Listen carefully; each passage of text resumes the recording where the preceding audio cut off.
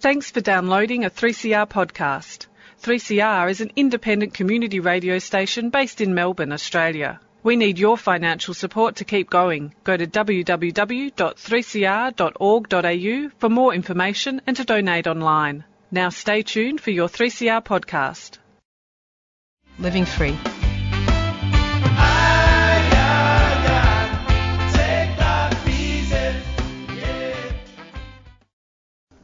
Welcome to the Living Free Show on 3CR Community Radio, 855 kilohertz on your AM dial and 3CR on digital radio.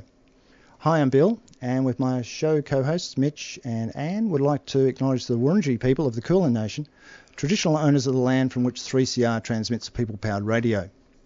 We pay our respects to the elders, past and present, and acknowledge that this land was stolen and sovereignty was never ceded. Each week on the Living Free Show, we showcase one of the many programs that assist in recovery from drugs, alcohol, gambling and food addictions. Our guests share their recovery story and highlight that shared experience saves lives. My guest today is a compulsive drinker who's recovering with the help of Alcoholics Anonymous. I'd like to welcome John to the show. Hi, John. Hi, thanks so much. So, John, the basic tenet of the show is that we talk about your life, and we like to start early and look at the things, you know, in your family, I guess your family dynamics, and the sort of things that influenced you to take the path you took. Well, it's hard to know where to start, really. I grew up in a quite a comfortable family. It was a fairly middle-class family. It was 4 kids in a very short space of time, and lived around the Bayside area. Alcohol was definitely always there in terms of, when my parents went to parties and things like that, there was always just heaps of red wine. You know, as a small child, I remember seeing a lot of that around, and it was quite an issue for my father for some time. So each of me and the siblings remembers at least one time when they tried to outdrink our father, to either to in hopes that that would make him stop faster, or to keep him company, because we felt like we had to, kind of thing. That was sort of more later in our teenage years.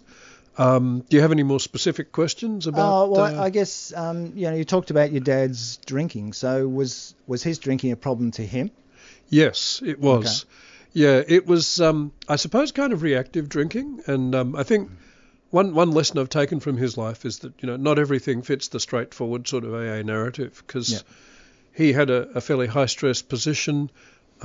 He definitely did himself a lot of damage with it. And he reached a point where, for one thing, my mother stopped covering up for him. And for another thing, he reached a point where he just thought, I'm going to lose all this if I keep going. And he went to AA for some time. Yep. At first he was quite shy about it. Then he really got into it, really enjoyed it, which I think is a credit to him, because he was in a fairly professional position, and it's sometimes difficult for people who normally see themselves as upper echelon to relate to all the people that you meet when you walk into the rooms of AA. Yep. But he got a lot out of it. Then life intervened and life kept going, but it's never been a problem for him since. Right. He has the odd glass once in a while, but he never does himself any damage, and hasn't done himself any damage for a long time. Yeah, well, that's good news. Yeah. It's great news. I mean, and sometimes I worry on his behalf, or regret on his behalf, because it seems like it seems like he's more aware of it than he would be if he either had never had a problem, or if he'd just knocked the stuff off altogether. He seems more aware of it than I am. But yeah. So having an alcoholic father, how did that change your life as a kid? Well, that's a good question. I mean, I've mentioned being around when he was drinking. For most of my life, I just thought it was a regular thing, that your father drank a bit. Yeah. And it was sort of... Yeah, we all did. yeah, everyone did. And it was the cliche that, the men drink and the women are at home sort of thing. I mean, this is in the 70s. I didn't grow up in the 1870s, but in the 70s it was quite... that was sort of the cliche. So at the time, it just felt like he was very distant because he had to be working really hard. And looking back on it, some of that distance was because of alcoholism and difficulty with relationships on his part. Yep. So I guess part of the effect was this put more stress on my mum, and she had more pressure, and also she did a bit of sort of off-screen complaining about things with him. So I guess it partly meant I grew up in large part in conversation with my mother. Yeah, yeah, I can identify with that. So what about your siblings? How did you get on with them? I was always wanting to get away from them. I was wanting to get away from them for a lot of the time. I was sort of a bit fearful of crowds. I still liked my own space because there were four of us in a very short space of time. I guess, I often had the feeling, they're making so much noise, they're so sort of aggravating, I want to go somewhere and read a book or something like that. Yeah. Were you the youngest or the oldest? I'm the oldest, yeah. Okay, I'm the first kid. Yeah. So they tried really hard for me for years, and were quite stressed out about it, and then they had me, and then that sort of fixed the problem, and they had three other kids very, very quickly. Right. Okay. 4 kids in 5 years, as my mother often reminds me. It's quite a bit of pressure. That's a lot of pressure. So what was school like for you then? Were you a good student? Did you make friends easily? I didn't make friends easily. No, I was a very cut-off student, and in fact, one thing I related to a lot when I came to AA much later was a lot of people talked about always feeling a bit of a stranger, or feeling a bit different. So I spent a lot of time on my own. I just had a small group of friends. I went to an intensely sort of sport-focused school, where if you were good at the two recognised sports, which were cricket and football, yep, you got recognition and all sorts of sort of credit and congratulations. And if you weren't good at those things, you didn't. So you could have, I could have been the world's greatest marathon runner, but because marathon running isn't cricket or tennis, cricket or football, yeah, there would have been absolutely zero recognition for that. So I was quite a withdrawn kid. I had a few sort of fairly nerdy friends, I guess. I became an intensely religious kid, and I think it was partly because church had two things. It had girls, which weren't a feature at my school because there weren't any, and I could talk about ideas, and they were all religious ideas because that's what church people talk about. But yeah, I couldn't quite get into ideas that thoroughly with most of the kids I knew at school. Yeah, interesting. So moving from primary school to secondary school is a bit traumatic. So did you find any sort of trauma at that period? I definitely felt much more isolated when I'd gone from one to the other.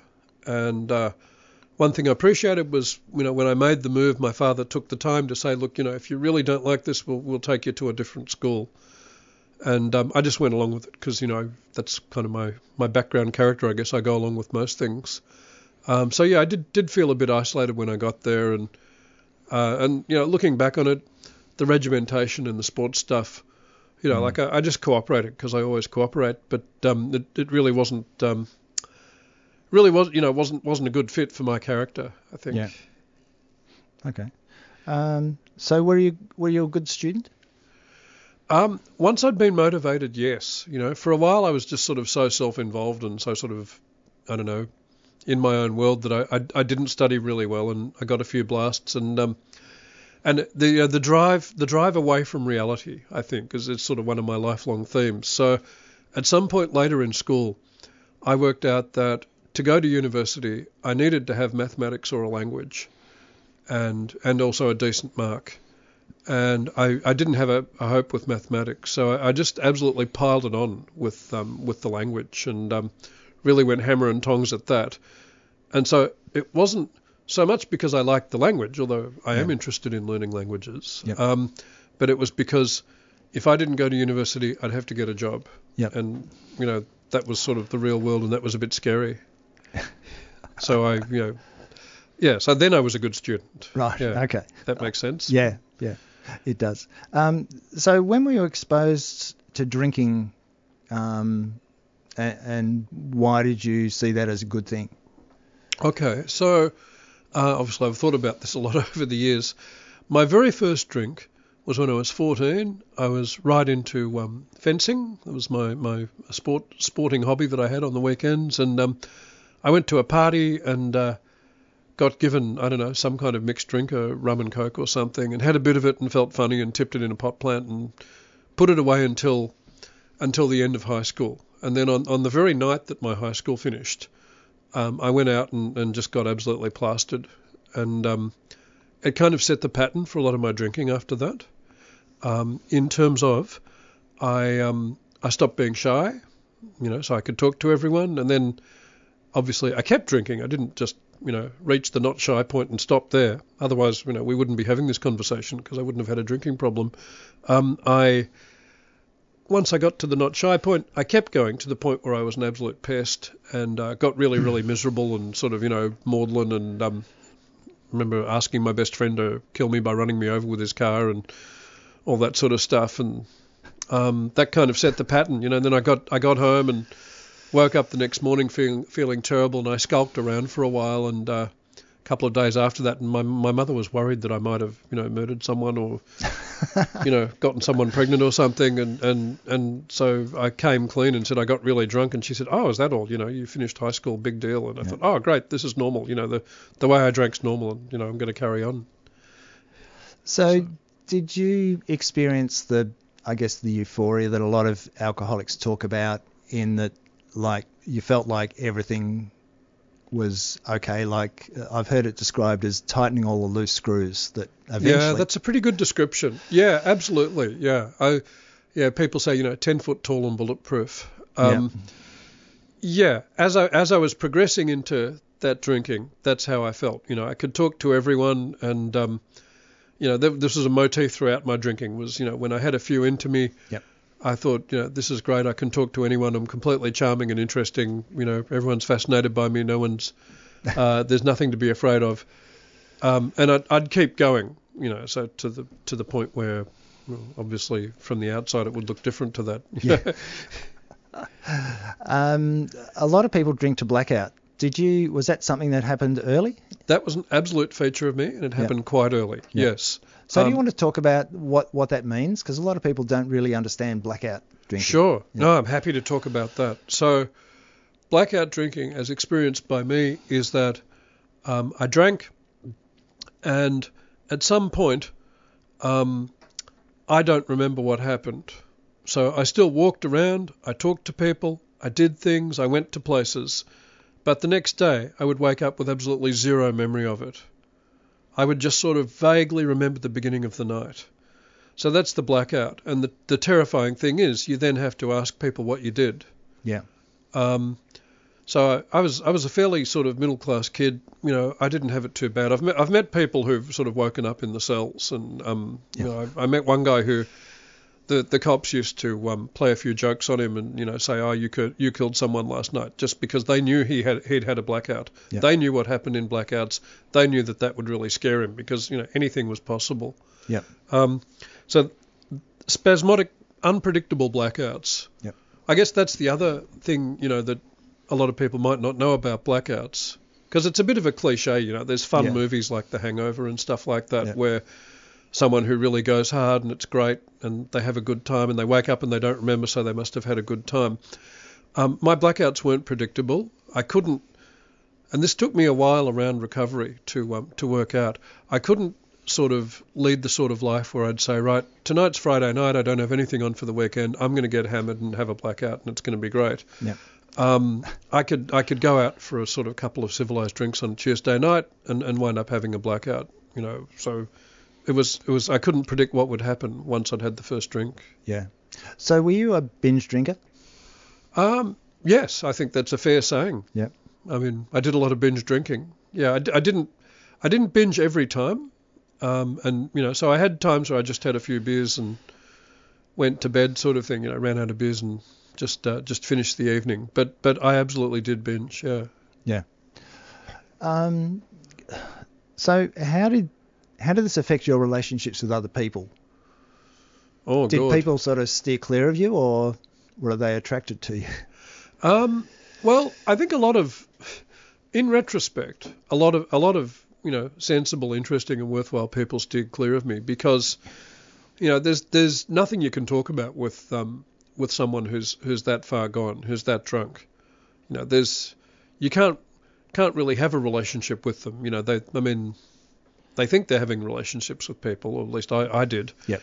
But when I was absolutely in the middle of blackout, obviously I don't remember anything people said to me, No. So I didn't really take much in.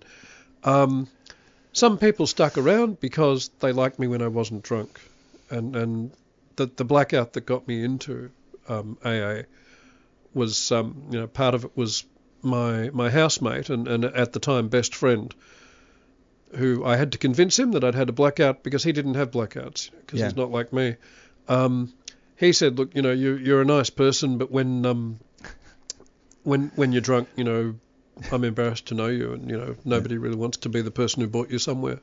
Yeah, it's not. Yeah, so I think I missed. The short answer to your question is I had nice friends all the time. Yeah. I had decent friends all the time. I had relationships in which the other person put up with a lot, so I could be quite personable the rest of the time. I do think I missed out on a lot of good relationships and rewarding friendships because of it. Yeah, I'm sure you did. Yeah. Okay, awesome. We might take a short break there. Wildlife Victoria is a non-profit emergency response service committed to assisting wildlife in need across Victoria. Our trained and dedicated volunteers rescue and rehabilitate sick, injured and orphaned animals so they can be released back to their native habitat. If you see wildlife that may need our help, please contact us on 8400 7300. To donate or register to become a volunteer, hop onto our website at wildlifevictoria.org.au. A 3CR supporter. We're talking about ecological thinning and subsidised logging, but we basically mean the same things, don't we, here? Wherever there are chemical corporations around the world, they're constantly trying to chip away at regulations. Earth Matters, bringing you environmental and social justice stories, from developments in government and industry to the campaigns and communities that are standing up to them. Earth Matters plays at 11 a.m. Sunday and 6:30 a.m. Wednesday. Turn your dial to 855 a.m. or listen online at 3cr.org.au. While the headlines have subsided, the nuclear power plant is still not under control, with the spent fuel rods removed from only 1 out of 4 reactors. Law needs to change so that our rights can be recognised, so that decisions in relation to the use and exploitation of our lands is ours.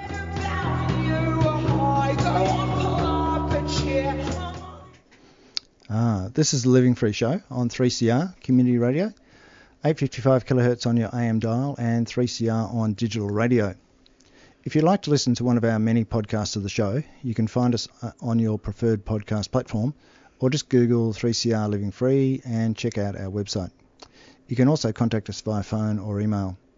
Today I'm talking with John, and we're talking about his compulsive drinking and recovery through Alcoholics Anonymous.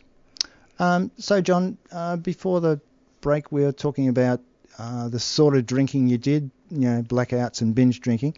So do you want to talk about how your drinking affected your life, as you, I think you said you went to uni, so was, from uni on, what's your, how did your life pan out drinking? Okay, well, I'll be completely honest about this. I'm never 100% sure how much of it is drinking and how much of it is just, me in general, and obviously the two are engaged. I didn't finish uni very clearly. Partway through, taking forever to finish uni and dropping out of a lot of subjects, and in a large part because I was busy, abusing alcohol and other things, I drifted into work in the public service, in a department where nobody particularly wanted to be there.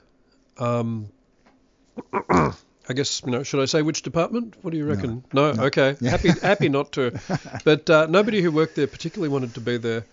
It was similar to school in as much as there was a mass of people who just sort of lived for the weekend and didn't have any interests beyond sport, and there was a small group of discontented bohemian types there.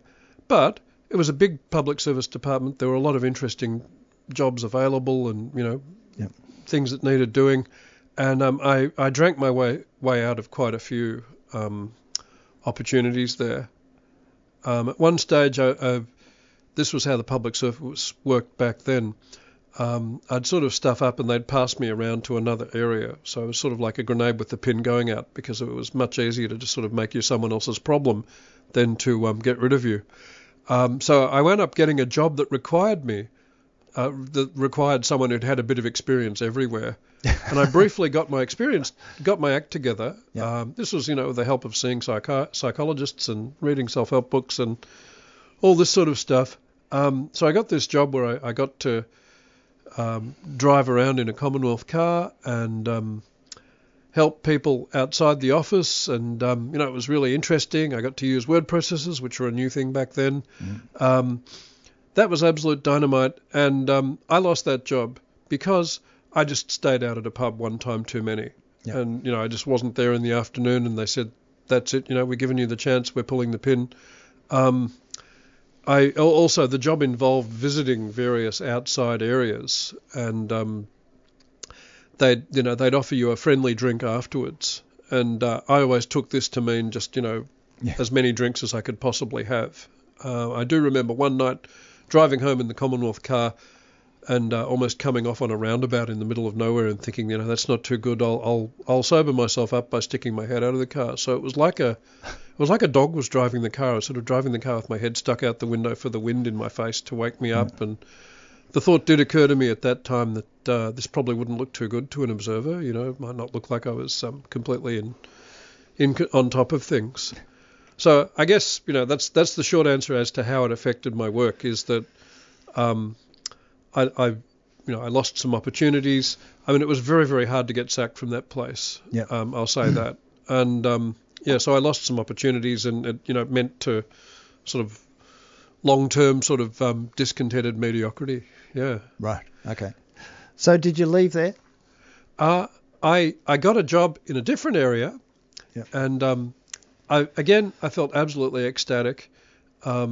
This move from unpopular public service department to more popular public service area, and that was an area that dealt with people. I like people. I like helping people, and I thought I was a pro. So I started wearing a tie to work, which normally you didn't have to in the Commonwealth Public Service. I will never forget. One guy met me outside the office, and years later, when he was making a speech about his experiences in the office, he said, I met this sweaty sort of odd-looking person with a necktie with the bow done up sort of somewhere around the middle of their chest, and I thought, this is obviously a problem client. And then I went back into the office and I saw John behind a desk.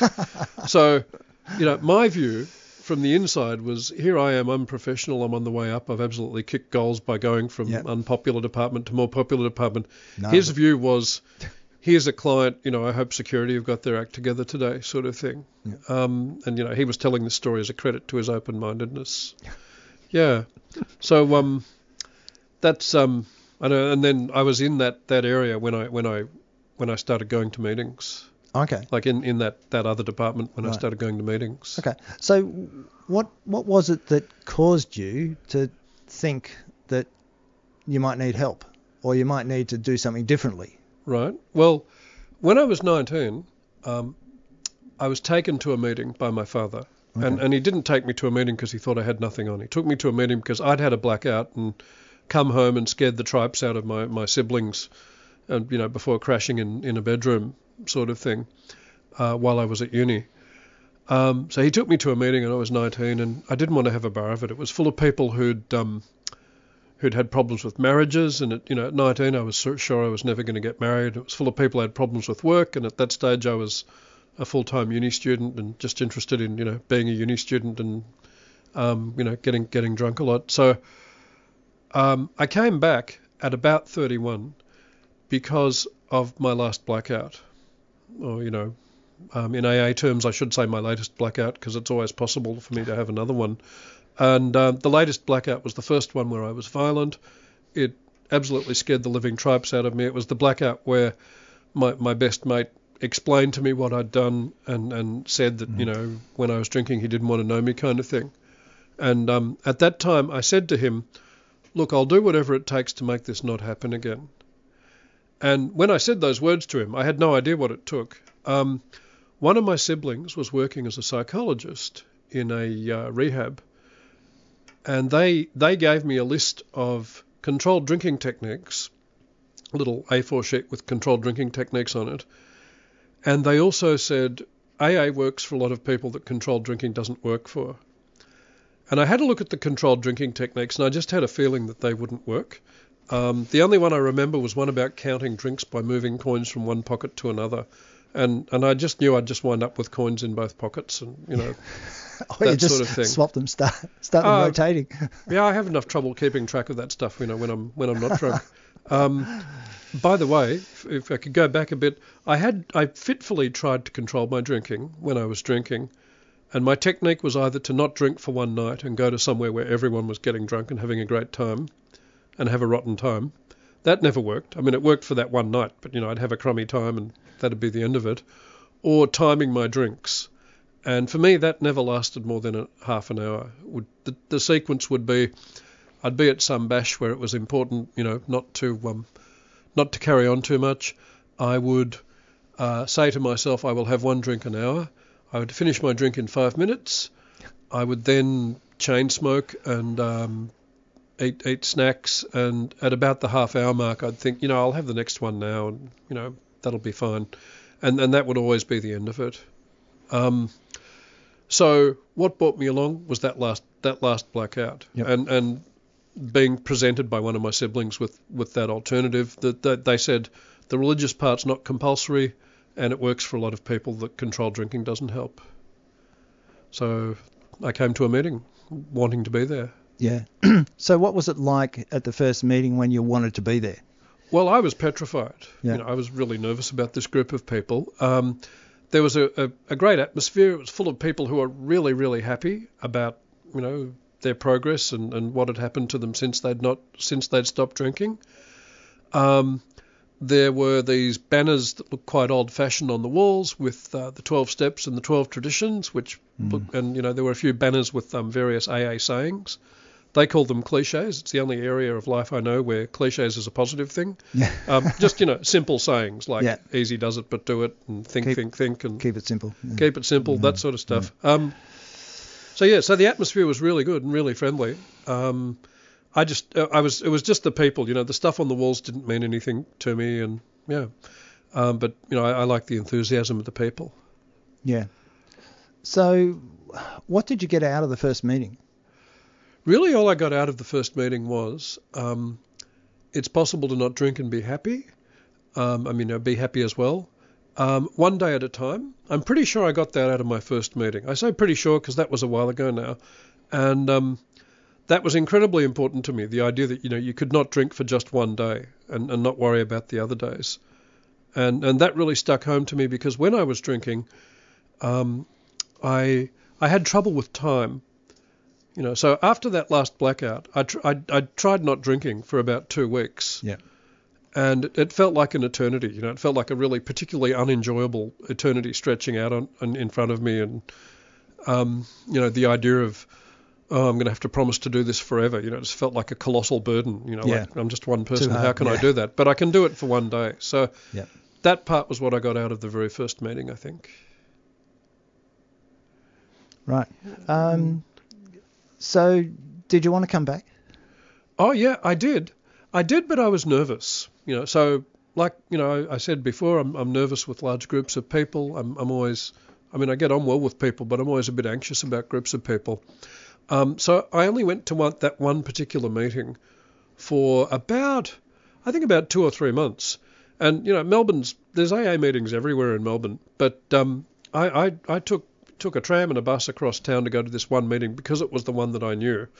And, went past all the other ones to get there for quite a while. And a significant moment for me was my father picked me up one morning on Sunday and said, Here's some money, buy yourself a big book, they're supposed to be good, and I'm taking you to this place where there's a lot of meetings and it's close to your home.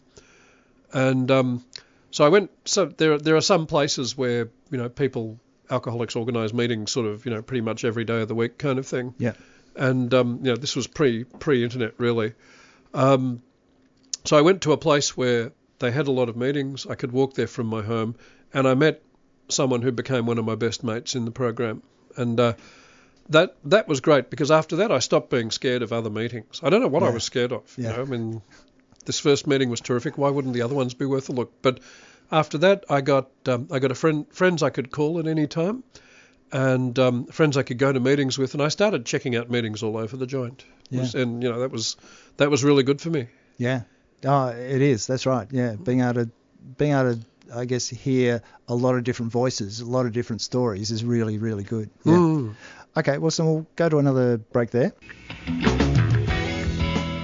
Ross House has community meeting rooms available for hire at subsidised rates. Perfect for small meetings, student study groups, Zoom conferencing and seminars. Facilities include free Wi-Fi, display screens for presentations, projector and sound system, and a Zoom conferencing system. HEPA filter units have been placed in every meeting room. You can book and pay via their website, rosshouse.org.au, or contact reception during office hours on 9650 1599. Ross House is a 3CR supporter.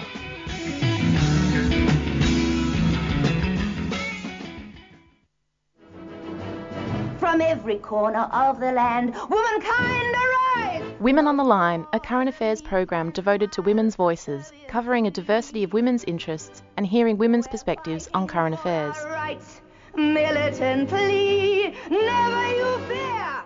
Erosion of human rights leads directly and inevitably to erosion of human security. We do not accept the denial of our rights, because the right to have a say over our country is our life. Women on the Line. Tune in on Mondays at 8:30am and Wednesdays at 6am on 3CR Community Radio 855am. And streaming live at 3cr.org.au.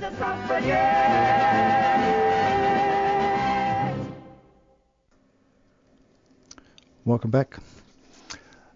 This is the Living Free Show on 3CR Digital Radio, live streaming on 3cr.org.au, and today we're talking with John, and we're talking about his compulsive drinking and his recovery through Alcoholics Anonymous. So John, before the break we were talking about coming into Alcoholics Anonymous and being a bit, I guess, anxious about moving around to different groups and things. So once you got into AA, what was the thing that you think helped you the most to start addressing your drinking? Well, I stopped. I'm lucky. It's not always like this.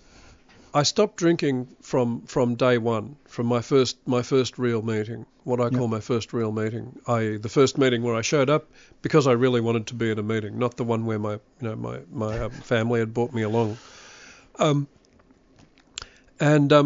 I guess what helped me, coming back helped me a lot. One day at a time, like I said before, was a massive help. And also contact with other members was a huge help. So once I started going beyond that first meeting, which felt like a safe space, and I got a mate who sadly is no longer with us, but who I could call at any time. Yep. And I once rang him up at 1 a.m, and he answered the phone, which was terrific. So I felt sort of protected, if that in an irrational way. I mean, of course, I could pick up a drink any time. I'm always free to do that. But the one day at a time thing kept it really nice and simple that, just for today, I'll do whatever it takes to not have a drink. And because I kept coming back and kept talking to other members, I sort of felt in it. So at first I was nervous about giving out my phone number. After a while I realised that other people in AA meetings generally don't call, so hardly any of the people I gave my phone number to rang me. It is recommended, and I think it's quite wise, that you stick to one gender. They have an old saying, it's men for men and women for women, and so and there definitely are harassers around AA because there's a bit of everything in there. So I I just, would give my phone number to other people and ring them up if I felt the need to call. And I can't remember when I picked this up, but ringing people up, just when I didn't have anything particular to say, so the cliche in a drama might be that I ring them up because I'm on the verge of drinking or I'm about to jump off a windowsill or something like that. Some dramatic moment, but I could just ring them up because I had a bit of time to kill, and there was never a problem finding something to talk about because in my experience, recovering alcoholics are the most talkative people on the planet, and they'll all cheerfully chat about stuff. So even if I rang them up and just said, "G'day, what are you doing? Got much on for the weekend? Did you see Seinfeld last night?" or something like that. That contact with other people was really important. Yeah. So, did your relationships improve once you stopped drinking? Well, I stopped messing them up, that's for sure. So that's a good improvement. Yeah. So it was an improvement in terms of I stopped doing the sort of things that had led people to tell me what happened during my blackouts. Some of my relationships didn't improve because they were based on me being drunk enough to not be sort of nervous around the people, and also, if you're really plastered and you're in a room with someone else who's really plastered, that's terrific. If only one of you's plastered and the other one's stone cold sober, it's not very interesting for the stone cold sober person. And so I had some friendships which fell by the wayside quite naturally and through my own choice because I didn't have much in common with those people anymore. I mean, I have to stress, for me, there's nothing sort of culty about AA. I'm free to be friends with anyone I like, but you change a bit. If you're not sort of drunk every time you talk to some people, you find that you don't have a whole lot in common.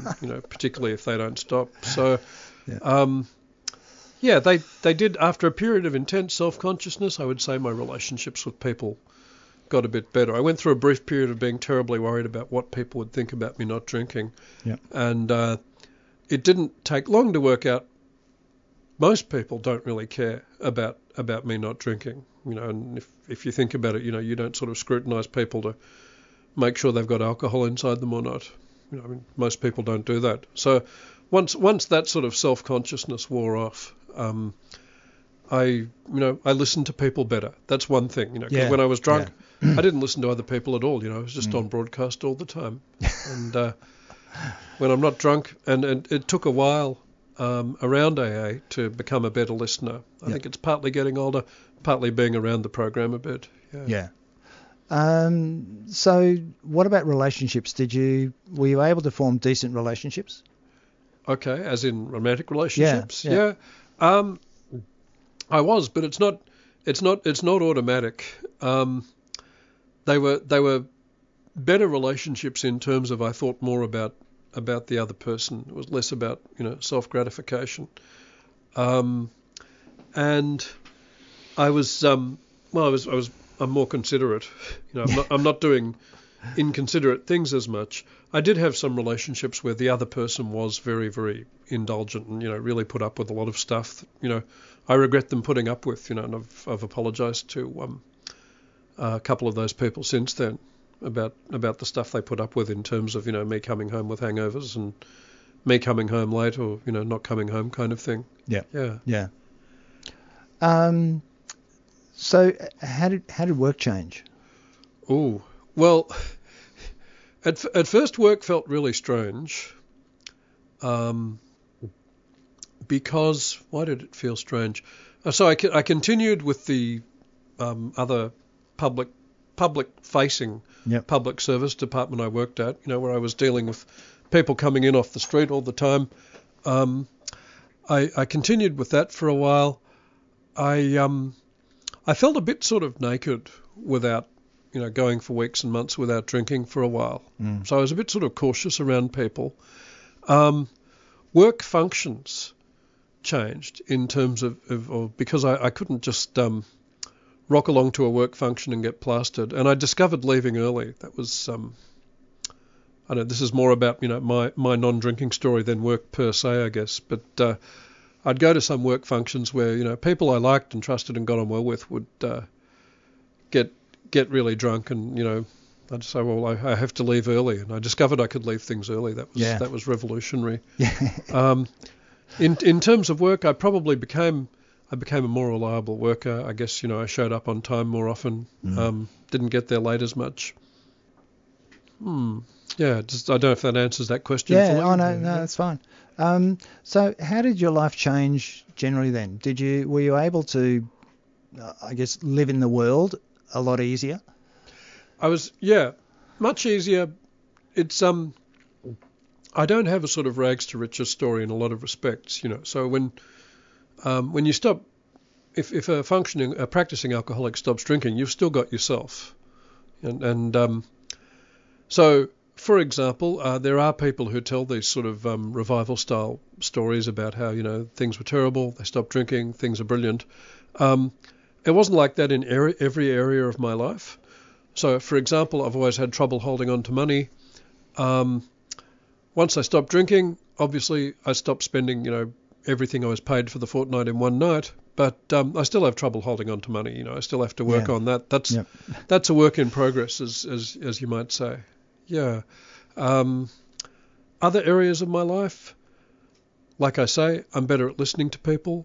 By now, I'm less worried about what will happen when I deal with other people, and that's partly because I keep coming along to AA meetings and I keep in contact with other AA members. I kind of have a feeling of what really matters, So there's that old saying, nobody died. With problems, So of course people get angry and disappointed, and I get angry and disappointed with people. But to an extent, nothing catastrophic's going to happen. No, if that makes sense. Yeah. I think that does make sense. So, were you able to get more involved with the community? Or you become more social generally and get involved in things? I guess I was. I got into Neighbourhood Watch. At some stage around, which was a big push. This obviously dates me a bit. This was late 80s, and got to meet people around that. I joined a church, and really enjoyed that. Got to talk people there. I would say so. It's been about 30 years since my last drink, so there's been a lot of different, community involvement since then. Yeah.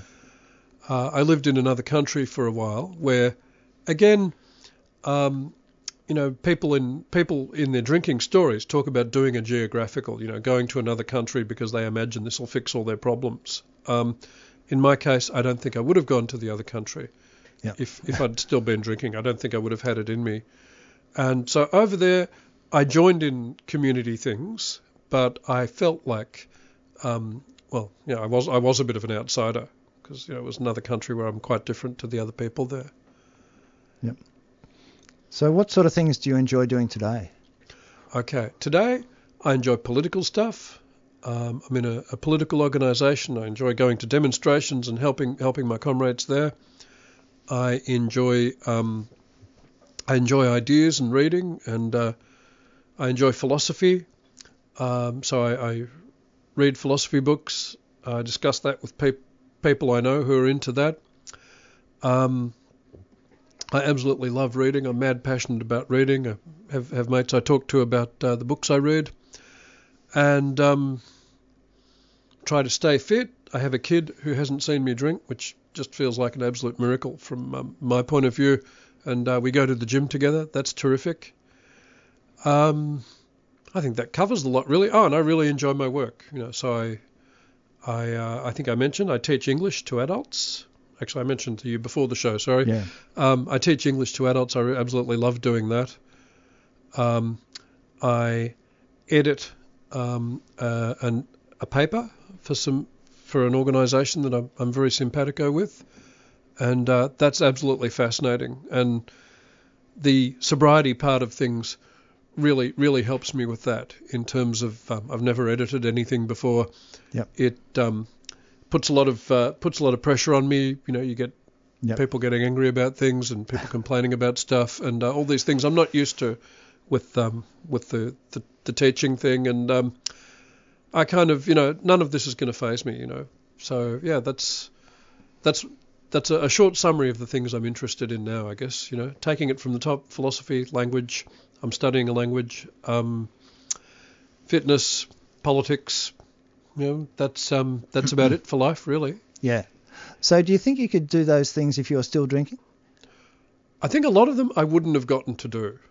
I wouldn't have got around to doing it. I would have talked about how I should do them, and or you could do them, or I could do them. I could absolutely be a contender. So I mean, I obviously punished other substances while I was punishing alcohol. I used to absolutely go really hard on marijuana, and I remember someone, I had this sort of unhealthy, fellow smoker relationship with someone, and they were saying we should form an artistic movement, and even at the time that sounded a bit pathetic, and neither of us did anything about it. Neither of us sort of put a single finger to a keyboard or to a paintbrush or anything like that. We were just sort of yammering on about this stuff to each other.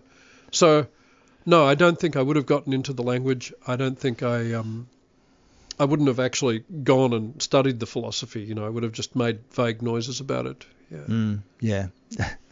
It's funny, isn't it, when you look back at those sort of things, that the things that you would have done that you've done differently now, because you've got the opportunity to do them with a clear view. Yeah, absolutely. I mean, it's sort of not a very AA thing to have regrets, but there's a lot of things I could have done that I didn't do back then. Sure. Yeah. Okay. Well, if anybody would like to find out more about Alcoholics Anonymous, you can phone them in Australia on 1300 222 222, or jump online at aa.org.au for more information on recovery and the available meetings. So that's about all we've got time for today. So I'd like to thank John for sharing his alcoholism recovery story with us and talking about how Alcoholics Anonymous has helped him. Thank you. Thanks so much for having me. Pleasure. I hope you'll be able to join us again next week when I'll be talking about recovery from debt addiction with Stuart from Debtors Anonymous. It's the first time we've had Debtors Anonymous on, so it should be interesting. Coming up next, we've got Balamwa, the Spirit of Wa, hosted by Uncle Talgum Choco Edwards. Join Uncle Choco in the Spirit of Wa on a journey of belonging and movement through sing-alongs and yarns. Thanks for listening. Stay safe and stay tuned now for more Radical Radio on 3CR.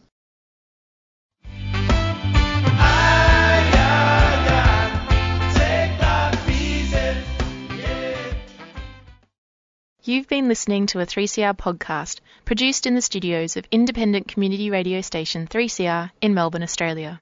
For more information, go to allthews.3cr.org.au.